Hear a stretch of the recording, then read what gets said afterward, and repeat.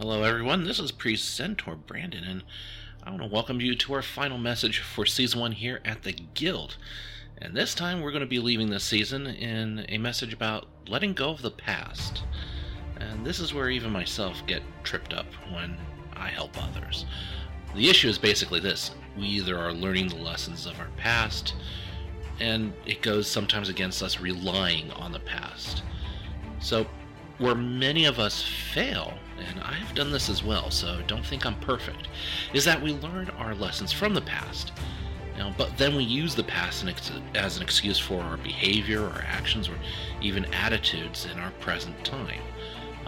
And this is where I say, let go of the past, and I'm not trying to hoard in on the whole Disney Frozen song kick.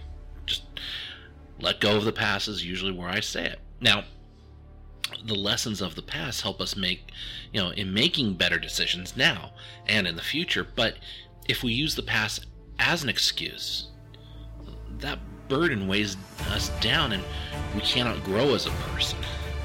I mean, look how using a shield is a tool in deflecting and defense, but if it's a weapon, it's not very effective. And this is why when we accept God and Jesus as a new believer, the Guild will never ask you about your past. It's never our business to know, and if you tell us, we never hold your past against you. Everybody has a past. Everyone has skeletons in their closet. You, me, everyone. By leaving the past as our shield behind, we can attack our present and future with both hands and make our communities better, faster. Now, the first thing you should do in dropping the past as an excuse is never again let your past define you. Isaiah says it better than anybody else, and he says, forget about what happened. Don't keep going over old history. And that is what our past is, history. Living in the past is the worst, because the present moves as the past is static. And if you're static in your life, the internet concept of stupidity, i.e. doing the same thing repeatedly, expecting a different result, is how you will be viewed. This does not mean we use the past as a learning tool. Contraire, we are taught history in school in order to learn from the mistakes and triumphs of our predecessors, build on these lessons, and improve the future.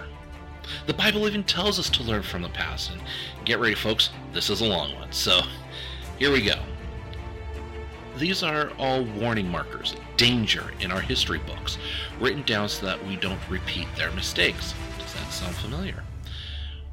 Our positions in the story are parallel. They're at the beginning, we at the end. And we are just as capable of messing it up as they were. Don't be so naive and self-confident. You're not exempt. You could fall flat on your face as easily as anyone else. Forget about self-confidence. It's useless.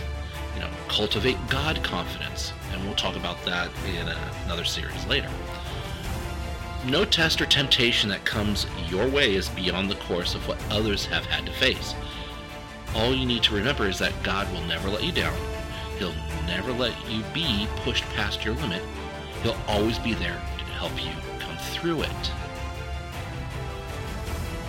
Again, I know, it's a lengthy way to say those who fail to learn from the past are doomed to repeat it. But if you read the entire passage, one sentence that can help you stop using the past as an excuse is this. No test or temptation that comes your way is beyond the course of what others have had to face. In other words, people you know and don't know have at one time gone through the same trials and triumphs as you have. Maybe not in the same way, but the circumstances would be the same. So, what do you and I need to do in order to learn from the past, not dwell on it, and move forward? Well, Paul in Philippians tells us, friends, don't get me wrong. By no means do I count myself an expert in all of this, but I've got my eye on the goal, where God is beckoning us forward to Jesus. I'm off and running, and I'm not turning back.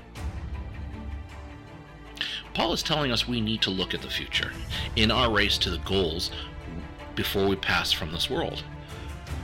Now, what we want to do is use the lessons from our past, be active in our present, so the goal of a better world is achieved in the future by our actions today.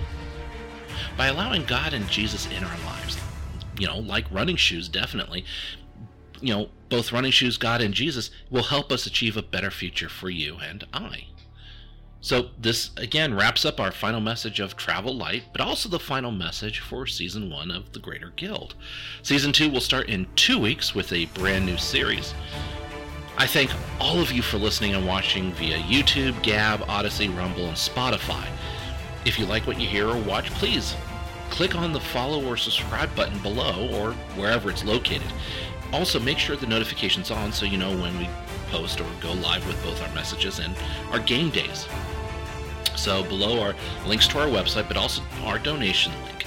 Our bylaws state that we are to only use 20% of any donation that we receive for expenses. This means that for every dollar donated by you or anyone else, 80 cents is used to donate to nonprofits or purchase items for these nonprofits' wish lists, and only 20% is used for the Guild's expenses. Now, how many groups and churches can state that? So, we will see you in 2 weeks, but don't forget, we are online live on Tuesdays and Thursdays for gaming. Join us and chat. We'd love to have you. Thank you, and have a great week.